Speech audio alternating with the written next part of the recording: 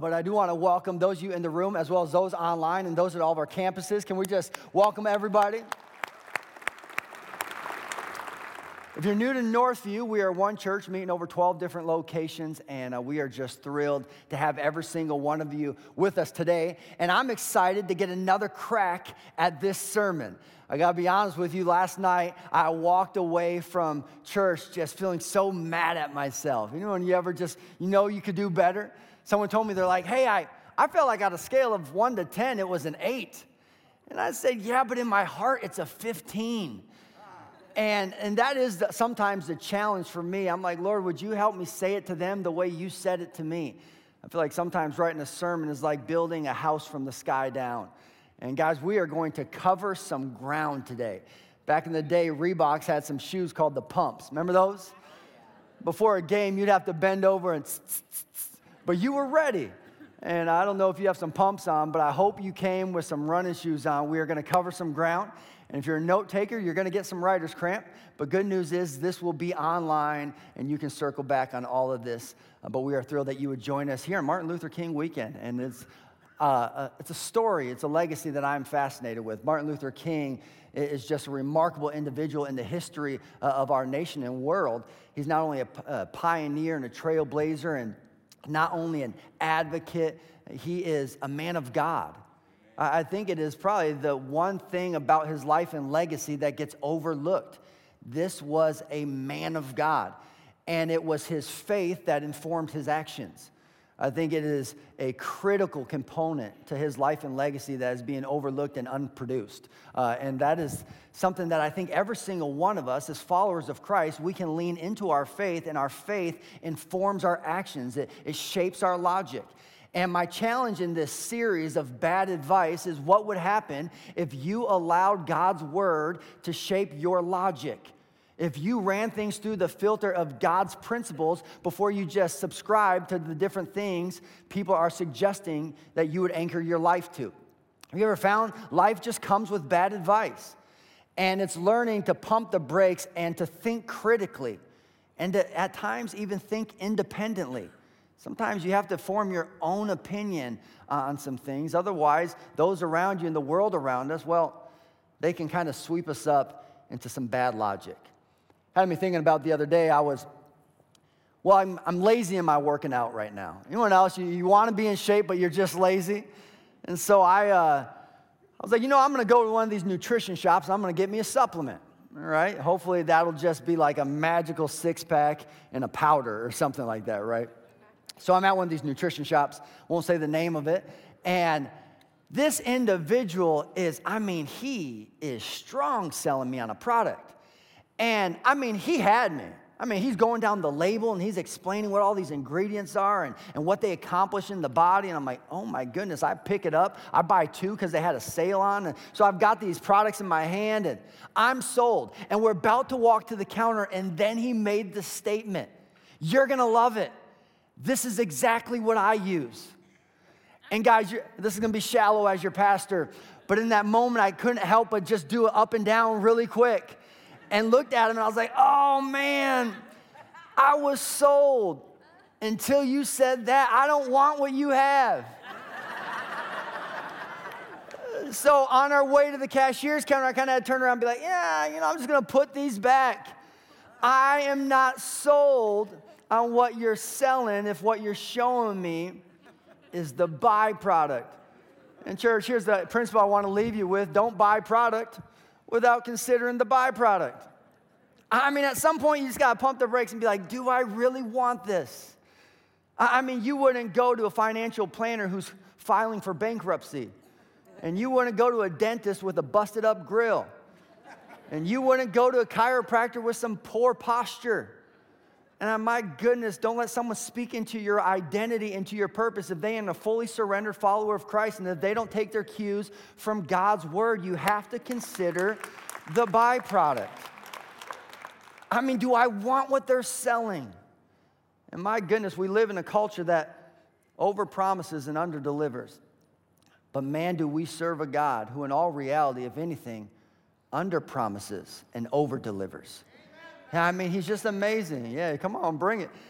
And It's all right. You can make some noise in the church. I grew up with a coach who used to always tell me, hey, a quiet gym is a losing gym.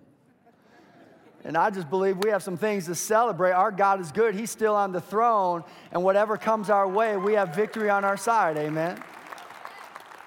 And so I'm excited. And I'm excited about this message because I do hear this tidbit of advice in a lot of our language. In fact, I've said it myself. In fact, I've said it in sermons, all to get down the road in my own journey with Christ and to bump into things in Scripture and be like, oh, that may not be the best advice. And that advice is sometimes we'll tell people, hey, just be yourself. You ever had someone say that? Hey, just be yourself. Well, sometimes that's why the date didn't go well. That's why you bombed the job interview. And that's why you didn't get invited to the party. Because you're just being yourself, right? And sometimes it's learning to really assess ourselves and say, hey, I've got some tendencies. I'm rude. Sometimes I'm manipulative, maybe narcissistic. Other times I'm demeaning or overly sarcastic. There are some things that maybe I could change and maybe I should be careful and not develop an unhealthy loyalty to a former version of myself when God seeks to do more in my life. Church, do not develop an unhealthy loyalty to a former version of yourself. It's not just saying, hey, I'm just going to be who I am. No, I'm becoming who God has destined me to become.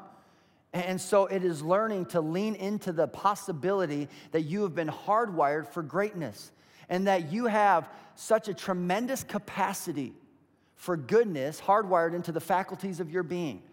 And so it's leaning in every single day saying, God, would you continue to introduce me to who I'm becoming? Sometimes what you'll hear is you'll hear people posed with opportunity or challenge, and they'll say, well, that's just not who I am. Be careful. And what I want you to be careful is don't sacrifice your purpose on the altar of your personality.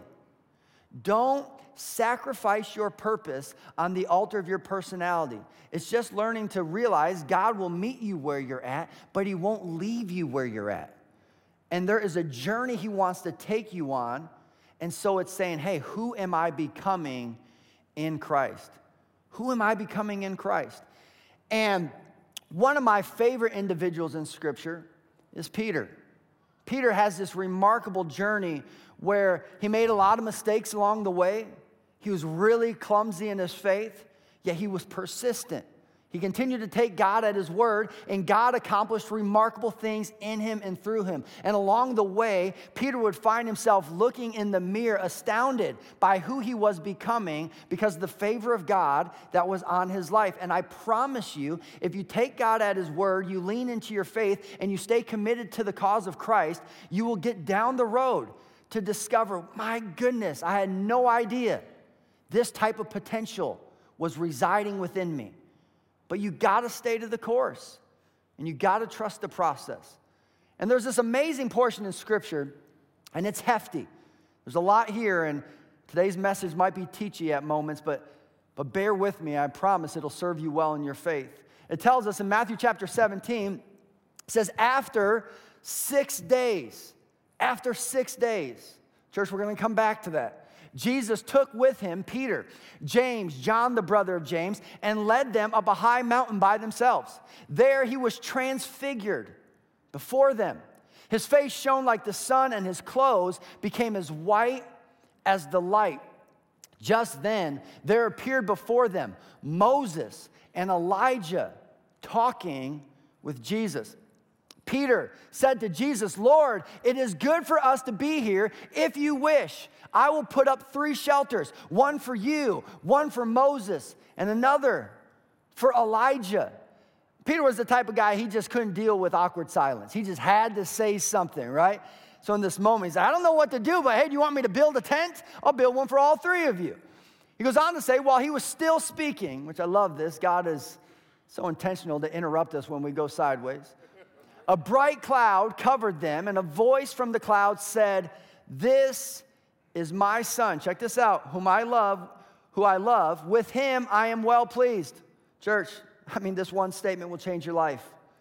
Listen to him. It'll change your life. He goes on to tell us, when the disciples heard this, they fell face down to the ground and were terrified.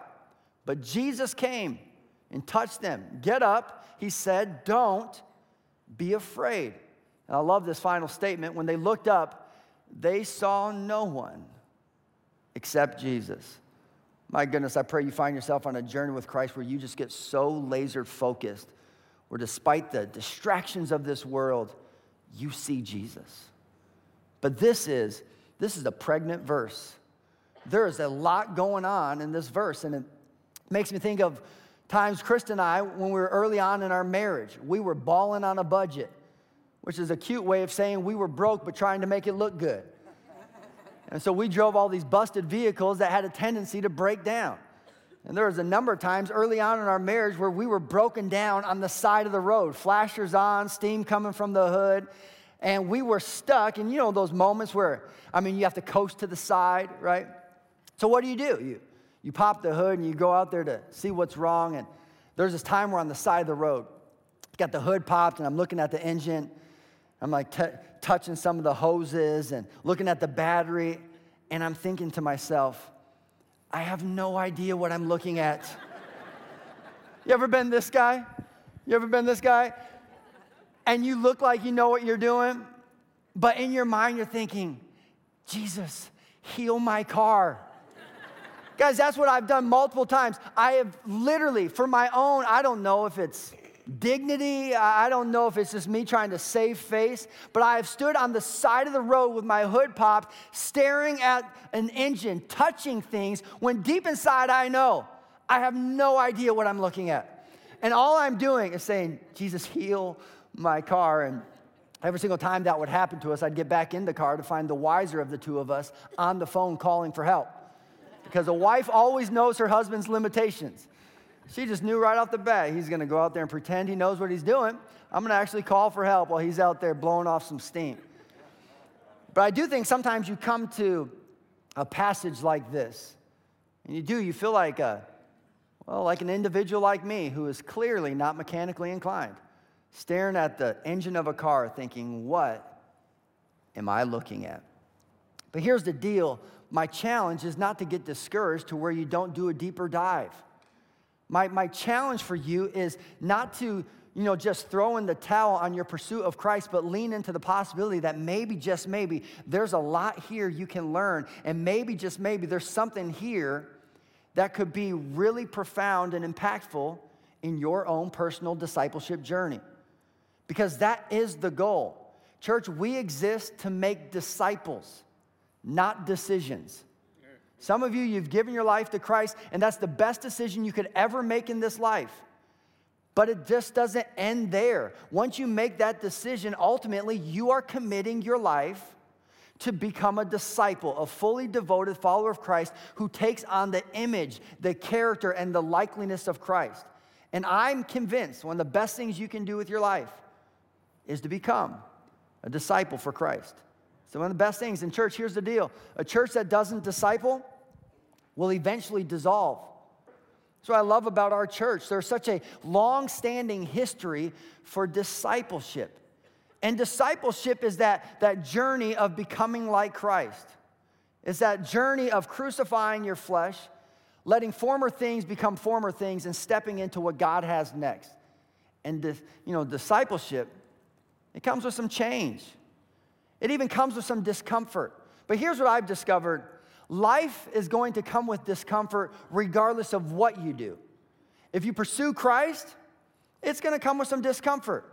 If you rebel against God, it'll come with some discomfort. And ultimately, you have to choose which form of pain do you want. Which again has me thinking of trying to stay in shape. I'm at the season of life where I'm finding myself in a different season. My metabolism is slowed down, and so now it just doesn't happen. I've got to work for it. I also find myself, realizing that my over-the-counter drugs are changing. Before, it just used to be Tylenol and ibuprofen. Now I'm like spending time in the pharmacy section being like, this looks interesting. Just grabbing stuff. I don't know. I'm going to try this out. Maybe that'll work. But the other day I was kind of complaining. I kind of fell off the wagon in my New Year's resolution already when it came to working out. Anyone else? You can relate to that? Come on, church ought to be the most honest place on the planet.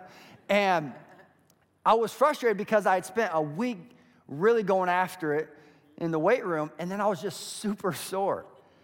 And this is the question that I had to wrestle with, and that is this: do I want the discomfort that comes in a weight room, or do I want the discomfort that comes in a waiting room?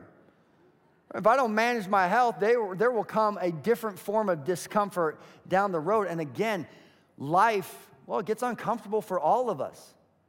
It's up to you to decide which form of discomfort is going to serve me best. If you become a follower of Christ, there will be some discomfort. God just doesn't take the weights out of the gym. They're there to make you stronger. They're there to build your character.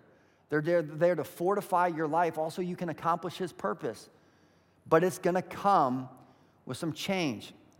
Church, are you willing to allow God to change your life? Are you willing to let go of an unhealthy loyalty to a former version of yourself and step into who God has destined you to become and who He is really trying to entice you to become in the days ahead? And ultimately, here's the deal. Whatever you're not changing, you're choosing. I mean, there are things in every single one of our lives that we all know. You don't need a sermon to tell you, and you don't need someone in your life to point it out. There's just something in us that we know that needs to change. And if you're not willing to change it, ultimately, you're choosing it. Now, I do believe that you have to draw a distinction here, because when you start talking about this, it kind of begins to support in some people's mind what they think church is. Some people think church is a behavior modification program. And church is not a behavior modification program. And I am not a babysitter for adults. If anything, church is a debt elimination program. It's saying humanity was carrying a debt that was racked up by the sins and the brokenness of our nature, and our God showed up and He paid the bill. And now we have freedom and relief and peace in Christ. There's a radical difference between religion and the gospel. And religion focuses so much on behavior, where the gospel anchors everything in grace. Here's one way of saying it. Religion says change, and you can join us. Some of you went to that church, were raised in that church. Some of you were sold that kind of thinking. But the gospel says join us, and you will change. I'm just telling you, the longer you hang around this Jesus, and the longer you just expose yourself to the things of God and surround yourself with the people of God, something in you will begin to change. And church, here's the deal. If you're not a Christian, we love and are thrilled that you are here. And you can belong long before you ever believe or behave the way we do. But I promise you, you hang out here long enough, God will begin to change some things in your life. That was certainly the case for Peter, and I promise you, that'll be the case for you. But along the way, you have to allow God to call you out on some things. I mean, is God able to call you out? Peter got called out all the time. And if you tune your ear to God's word, and if you just tune your ear and develop a sensitivity to the Holy Spirit in your life, you will find Him calling you out. And there are three primary ways in which God called Peter out. And the first one is Jesus called Peter out from the group. He called him out from the group. Sometimes it appears as if God has preferential treatment, when in all reality, my wife always says it's not that He has preferential treatment, it's that He has parental treatment. A good parent recognizes the different skill sets and abilities and seasons of life that their kids are in. And so sometimes opportunity is dictated by that. And so it's not Him saying, hey, I like this one better than that one, but it is recognizing the stage of their development and what they're ready for. I think Jesus just recognized that there was a hunger in Peter. This guy, he's just willing to take me at my word. There's an appetite, there's a devotion, there's a deeper connection. What you have to understand is God doesn't have favorites, but He does have intimates. He doesn't have favorites, but He does have intimates. He recognizes, hey, this one comes with a different connection. I mean, this one is leaning in. This one's ready for what I have next. And so at times you would see Jesus call him out. Initially, he calls them out from a boat when he's there fishing with a bunch of other fishermen. Sometimes he would call them out to be one of his disciples and be a part of the 12. Even from the 12, he calls them out of the 12 to be a part of the 3. And even from the 3, at times, he calls them out just to be alone. He called them out from the group, and maybe you find yourself in a season where you've developed some codependency, and maybe God would call you out from the group to develop a greater dependency on him. I love the first time Jesus meets Peter. Aaron's brother meets him. Peter's brother Aaron meets Jesus first, and he runs and gets Peter like, hey, you got to meet this guy. And Scripture tells us this. The first thing Andrew did was to find his brother Simon and tell him, which the first thing you should do when you give your life to Christ is tell somebody. If you don't develop that pattern in your faith, you'll never get to a point where you ever share your faith. Just develop it early. He goes and tells his brother, we have found the Messiah, that is the Christ. And he brought him to Jesus. Check this out. And Jesus looked at him, which raises the question, which is more bizarre? The fact that our God pays attention to us, or the fact that we at times ignore him? It says Jesus looked at him and said, you, check this out, are Simon, but you will be called Cephas. Which is interesting because these men were living in a day and age where they kind of straddled the line between two worldviews, and that was the Hebrew and the Greek. And what is interesting is that word Cephas is both a Greek word and it's a Hebrew word. And so in this moment, Jesus calls Peter 3 different things. He says, hey, you're known as Simon. So first off, hey, this is what you're known as. Right now, people know you as Simon. But Cephas in Hebrew, it means Peter. And you will be known by Peter. But if you trust me, in the Greek, Cephas means the rock. And eventually, you'll be known for that. I mean, what happens in your faith is you pursue Christ and you go from, hey, I was known by this. But in some profound way, he brought me to a point where now I'm known for this. I was once known as Simon, then I became Peter, but my legacy is now the rock.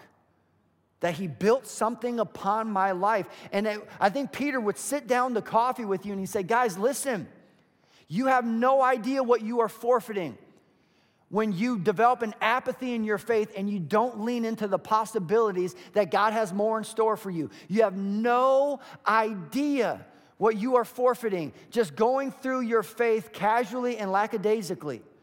He would say, hey, lean in. Because at times he will call you out and he will just put a purpose upon your life that seems so much greater than anything you could comprehend. And I know when you talk about that, when you start talking about, hey, God seeks to do exceedingly, abundantly, more than you could ever ask, think, or imagine, well, that seems overwhelming. In fact, it seems to come with some pressure. It kind of makes me think of this, which, guys, I've already practiced this, so don't worry. Show of hands if you think I'll make it across. Show of hands. Go ahead, raise your hands. Some of you believe in me. I know what some of you are thinking. It's probably too early to lose our backup, right? The good news is I just got some of you to pray for the first time. But here's the deal. I can make it across this, so you just hang on tight there. Anyone nervous? Yeah. Show of hands? Yeah, I'm terrified. I'm going to come down. But here's the deal, and here's what grace does, okay? Grace takes the beam off the ladder. In church, now show of hands, who thinks I can walk across this? It's the same beam. Just a different elevation, but now this is easy. Like I can spin on this. I can do all this stuff. Right? I mean, look at me. You don't think I could have did it there? 10 feet. And you go from being terrified to now we're all on the same page. I believe he can do it. But church, that's what grace does. Grace, it takes the pressure off. And something you didn't believe you could do, and something others didn't believe you could do, suddenly becomes something you do almost blindfolded, almost instinctively. Somehow you find the ability to do something beyond your comprehension. I'm about to have an asthma attack up here. Grace, it takes the pressure off. I mean, running by yourself, that's a race. But running with God, that's grace. And I just want you to develop a commitment to your faith and to your Savior to say, I run with this guy. I trust him. I know he has my best interest in mind. And somehow, in a way that I can't explain, he will give me the ability to do things I never thought possible. But I can't forfeit my purpose on the altar of my personality. So God, whatever you want to call me out on it. So sometimes he'll call you out from the group. Other times, he will call you out for his glory. And that's what Jesus did. He called Peter out for his glory. Which had me thinking about this conversation I recently had with a lady. My family, we love Disneyland. Show of hands if you like Disneyland over Disney World. All right, some of you need to go to California. Our family likes Disneyland. I see this lady and she's wearing a t-shirt like this. I was like, oh, I love your t-shirt. My family loves Disneyland. When did you go to Disneyland? And she said this. She said, I've actually never been. Some friends of mine went to Disneyland. They bought me the t-shirt, brought it back as a souvenir. And that one conversation just stuck with me. It had me thinking, I wonder how many Christians are walking around with a souvenir faith, saying they've been somewhere they've never really been. I mean, they've never gone on that journey with Christ to say, hey, I'm going to dive deeper into the things of God, and I'm going to discover more of his work in my life, and I'm going to have an experience for myself. In this moment, my goodness, Peter has an experience. James and John, they have an experience, and they see Jesus in a new light. He's transfigured before them, and they see him in a way they've never seen him before. And my challenge today, and where I feel like I dropped the ball last night, is I didn't help people fully comprehend the magnitude of this moment. This passage opens your eyes to the greatness of our Jesus. And here's the thing. If you don't see Moses, you can't see Jesus. So hear me on this. If you don't fully understand who Moses is, what Moses did, and the role he plays in the community of faith, you won't fully appreciate all that Jesus has done. Moses was this great leader, this liberator, this lawgiver. Goes up on the mountain, and the nation of Israel is in the wilderness wandering. They just came out of 400 years of slavery. And these individuals didn't know how to live a free life. And so God imparts the law to Moses. Moses comes down and he begins to share the law, which was ultimately the standard of God. And it was the standard of God that exposed the sinfulness of man. It raised the question, who could ever live at this standard? See, up until that point, without the law, some people thought they were better than they were. It's like recently someone said, hey, are you a good basketball player? It's like, well, it depends. What court am I playing on? If I'm playing with some 6-year-olds, I'm the best you've ever seen. But if I'm playing with some NBA players, I'm horrendous. When you're just comparing yourself to a faulty world, well, you don't look so bad. But when you compare yourself to the holiness of our God, suddenly the gap it's pretty eye-opening. Who could live at this standard? So in this moment, when you have Moses standing next to Jesus, it's almost like a tip of the hat. It's almost like Moses, who himself would stress out over this standard, who is going to live out a perfect life. And it's as if Moses is having his own type of graduation service with Jesus before he would go to the cross. It's as if Moses is saying, you did it. You lived a perfect life. He lived a perfect life. I think his perfection goes overlooked. Guys, think of how impressive it is for an individual to be perfect. This Jesus of ours, he's perfect. And then in addition to that, if you don't see Elijah, you can't see Jesus.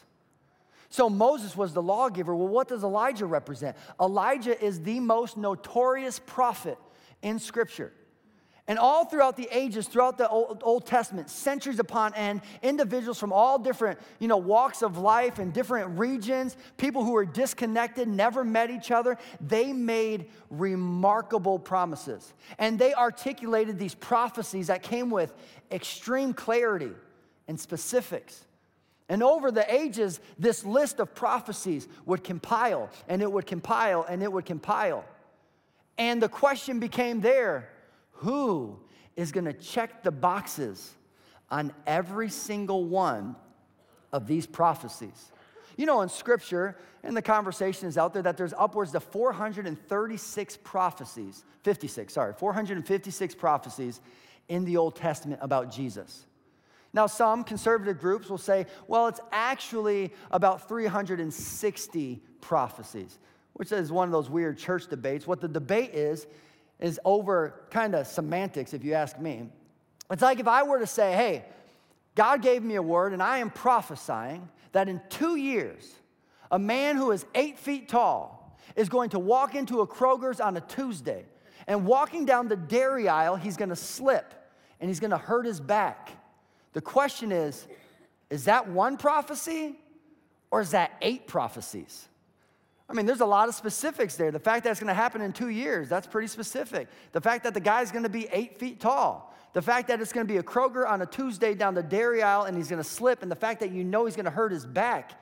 I mean, are those 8 prophecies or are those 1? So don't get hung up in weird church arguments. Whether it's 300 or whether it's 450, it's a lot. And there's been all these different groups, economics groups, scientific groups, Harvard, Yale, Oxford, you name it. All these groups who've come together and say, hey, what is the probability that this Jesus would fulfill all of these prophecies? And so they started out and they say, hey, let's just look at 8 prophecies. What are the chances that he just fulfilled 8 of them? And here's what they said. The likelihood of him fulfilling 8 of these prophecies was 1 to the 10th to the 17th power. Which I didn't even know what that word number was. It's 100 quadrillion. In other words, you have a better chance of winning the lottery in multiple states on the same day than Jesus just fulfilling 8 prophecies. They took it further, and they're like, all right, let's just say 48 prophecies. What's the chances that he could fulfill 48 of the 400? And they said, it is 10 to the 157th power. Guys, I don't even know that word. Unquinquagentillion. When have you ever said that? Which raises the question, why'd they stop at 48? And here's why. In the scientific community, anything over 50 they deem as impossible. They deem it as impossible. I wrote this article, and there's things in the article that I'm like, you just got to hear it for yourself. It says, after they finished the study, they submitted the figures for review to a committee of the American Scientific Affiliation. Upon examination, they verified that the calculations were dependable and accurate in regard to the scientific material presented. And what I love is one of the leading professors at the end, he makes this statement in the presentation. Any person who rejects Christ as the Son of God is rejecting a fact, proved perhaps more absolutely than any other fact in the world. Let me read that again. Any man who rejects Christ as the Son of God is rejecting a fact, proved perhaps more absolutely than any fact in the entire world. Is that amazing? And that's only 48, not 456. Guys, this faith is not as fragile as you think it is. My goodness, some of you need to get some confidence in the God that you serve and stop waffling in your faith. At some point, he's awesome, he's on the throne, he is who he says he is, and I'm done tiptoeing around my faith, and I'm done being shy about what I believe. My God is on the throne, my God can change anyone's life, and he is the real deal. Be confident in your faith. It's just recognizing it's not as fragile. And some of you, you're skeptical about this faith. And I'm just telling you, don't take my word for it. Do your own research. You would find That there's not a leading voice within the historical world, the forensic world, you name it, that doesn't validate, my goodness, this man lived the life he said he lived. And there is a lot of historical credibility in the Word of God. Stand firm in your faith. So in addition to that, if you don't see Peter, you can't see Jesus. If you don't see Peter, you can't see Jesus. Peter represents a really profound thing in this moment. So Moses is the lawgiver. Elijah is the prophet. Peter, the first pastor. Here's the deal. If you're a parent, this is something you can tuck away. But what gets rewarded gets repeated. This is the problem within our culture. We celebrate the wrong people. And what gets rewarded, it gets repeated. And what gets rewarded, it gets repeated. And the question is why? Why did Jesus reward Peter? And I think what it tells us is that Jesus wasn't after perfection. He was after persistence. I think Jesus looked at Peter and said, I trust this guy to lead my church because he is a living example of somebody who is far from perfect, but someone who is persistent, someone who's willing to take me at my word, and someone who is willing to allow me to pull out the potential that I've deposited in his life. Peter, he represents what can happen when someone fully surrenders their life to Christ. And I think Jesus is like, that's who I want to lead my church. Because I want someone to model for others. If you just fully surrender your life to Christ, you'll still make mistakes. You'll still come up short. But God will do remarkable things in your life. That was Peter's story. And guys in the back, I'm going to jump to the next point, and that is Jesus called Peter out for his garbage. He called him out for his garbage, guys.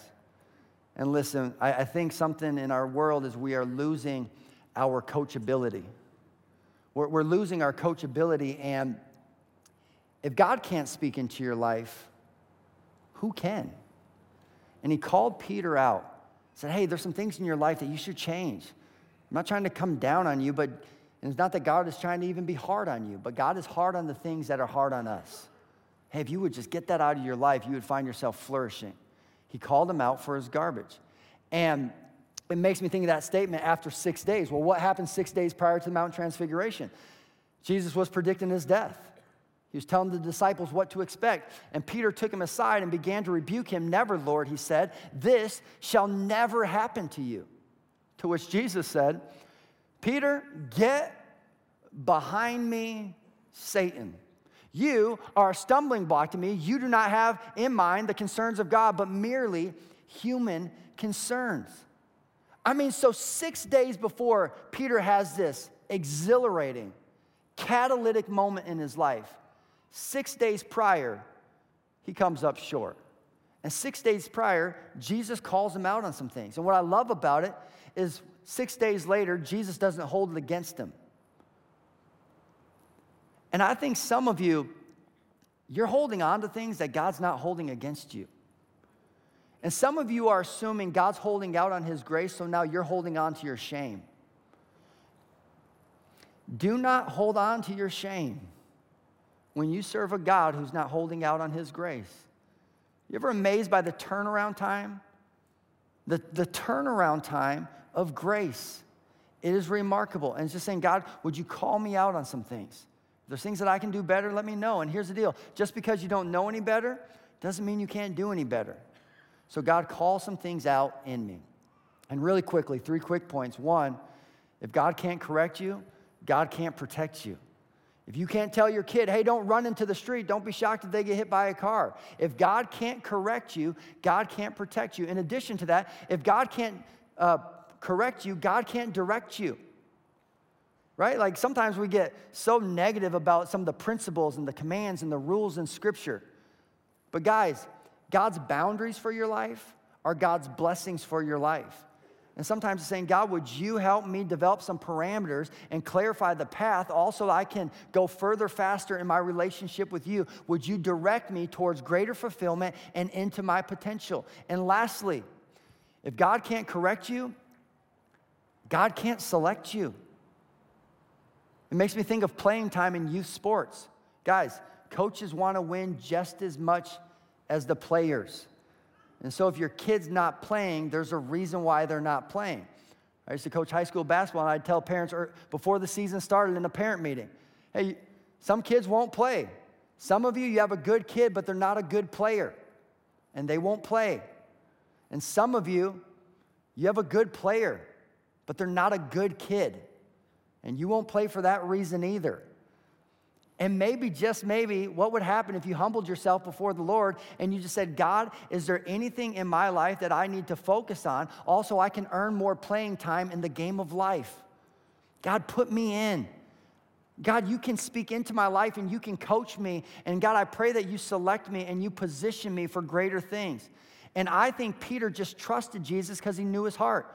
And church, here's the deal. Those who know God's intentions, they trust God's instructions. Those who know God's intentions, hey, I know his heart. And if you're assuming God's main agenda is to comfort you, his instructions won't make sense. But when you understand his main agenda is to change you, his instructions make perfect sense. So again, where are you at in your faith? Where are you at in your grace? And do you have the ability to bounce back even though you come up short sometimes? See, I don't think the question is, can God get over your mistakes? I think the real question is, can you get over your mistakes? I mean, can you bounce back? 6 days later, Peter doesn't take his ball and go home. He just says, hey, I'm going to dust myself off. I'm going to get back up. I still trust him. And then he bounced back in his faith. I'm going a little long, but you got to hear the ending on this. I grew up playing the game of basketball, and there was always conversations about a person's jumping ability. And the two terms that we always reference were a person has hops and a person has bounce. So a person who had hops was a person who had the ability to jump high. But a person who had bounce, well, they had a quick second and third jump. Like some people could jump well, but they needed like a whole running start to get off the ground. But other people, they just bounced. The moment their feet hit the ground, they bounced back up.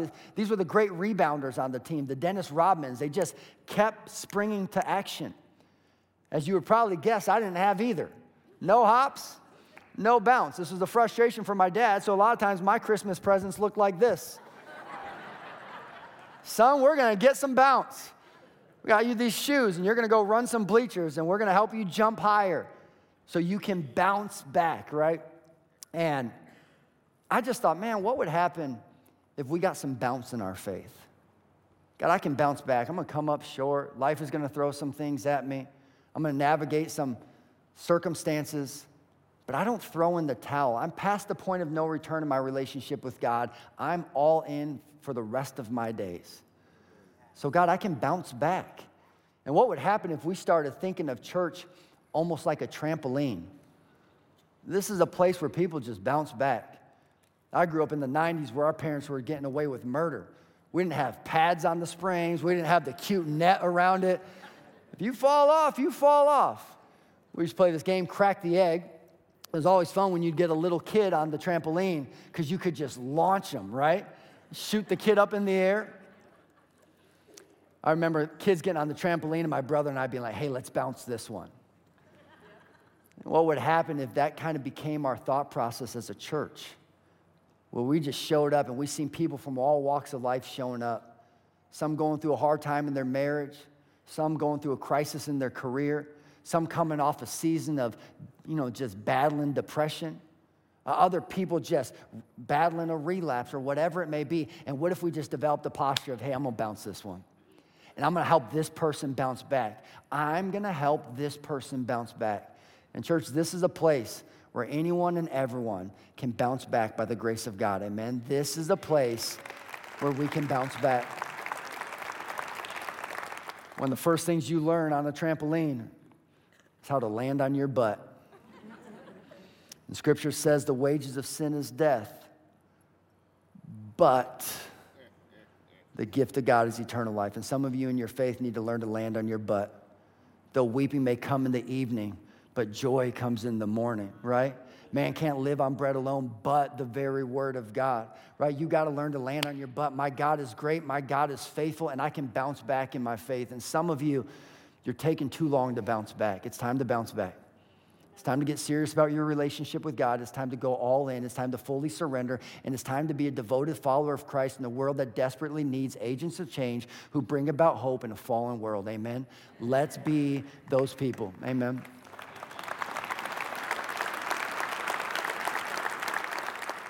Well, I'm a long-winded preacher. Would you stand to your feet so I can pray with you? Dear Heavenly Father, God, we just thank you for your goodness. And God, we thank you for your might. And we thank you for your presence at work in our life. And God, we thank you for your grace that allows us to overcome challenges and empowers us to do things beyond our comprehension. And God, it gives us an elasticity in this life that somehow helps us bounce back even when we get down. So God, we just ask for your work to continue to take place in every single one of our lives. With heads bowed and eyes closed, chances are you've never given your life to Christ, and you're discovering in this moment this Jesus is the real deal. He's better than I thought he is. And with heads bowed and eyes closed, we just want to give you the opportunity to give your life to Christ. So if that's you, with heads bowed and eyes closed, on the count of 3, would you just slip your hand up so we can pray together? 1, 2, 3. Go ahead and slip your hand up. Outstanding. Anyone else? Amazing. Anyone else? I know there's people online, and maybe you would put in the chat, I'm making the decision to follow Christ. If you raise your hand, pray this with me. Say, Dear Heavenly Father, thank you for sending your Son to die on a cross for my sins.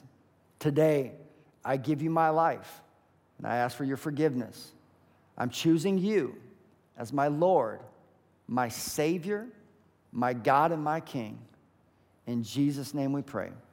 Amen. Church, can we celebrate just a number of people giving their life to Christ? All right, church, we're going out with the shout of let it be on the count of 3. 1, 2, 3, let it be. Enjoy your week.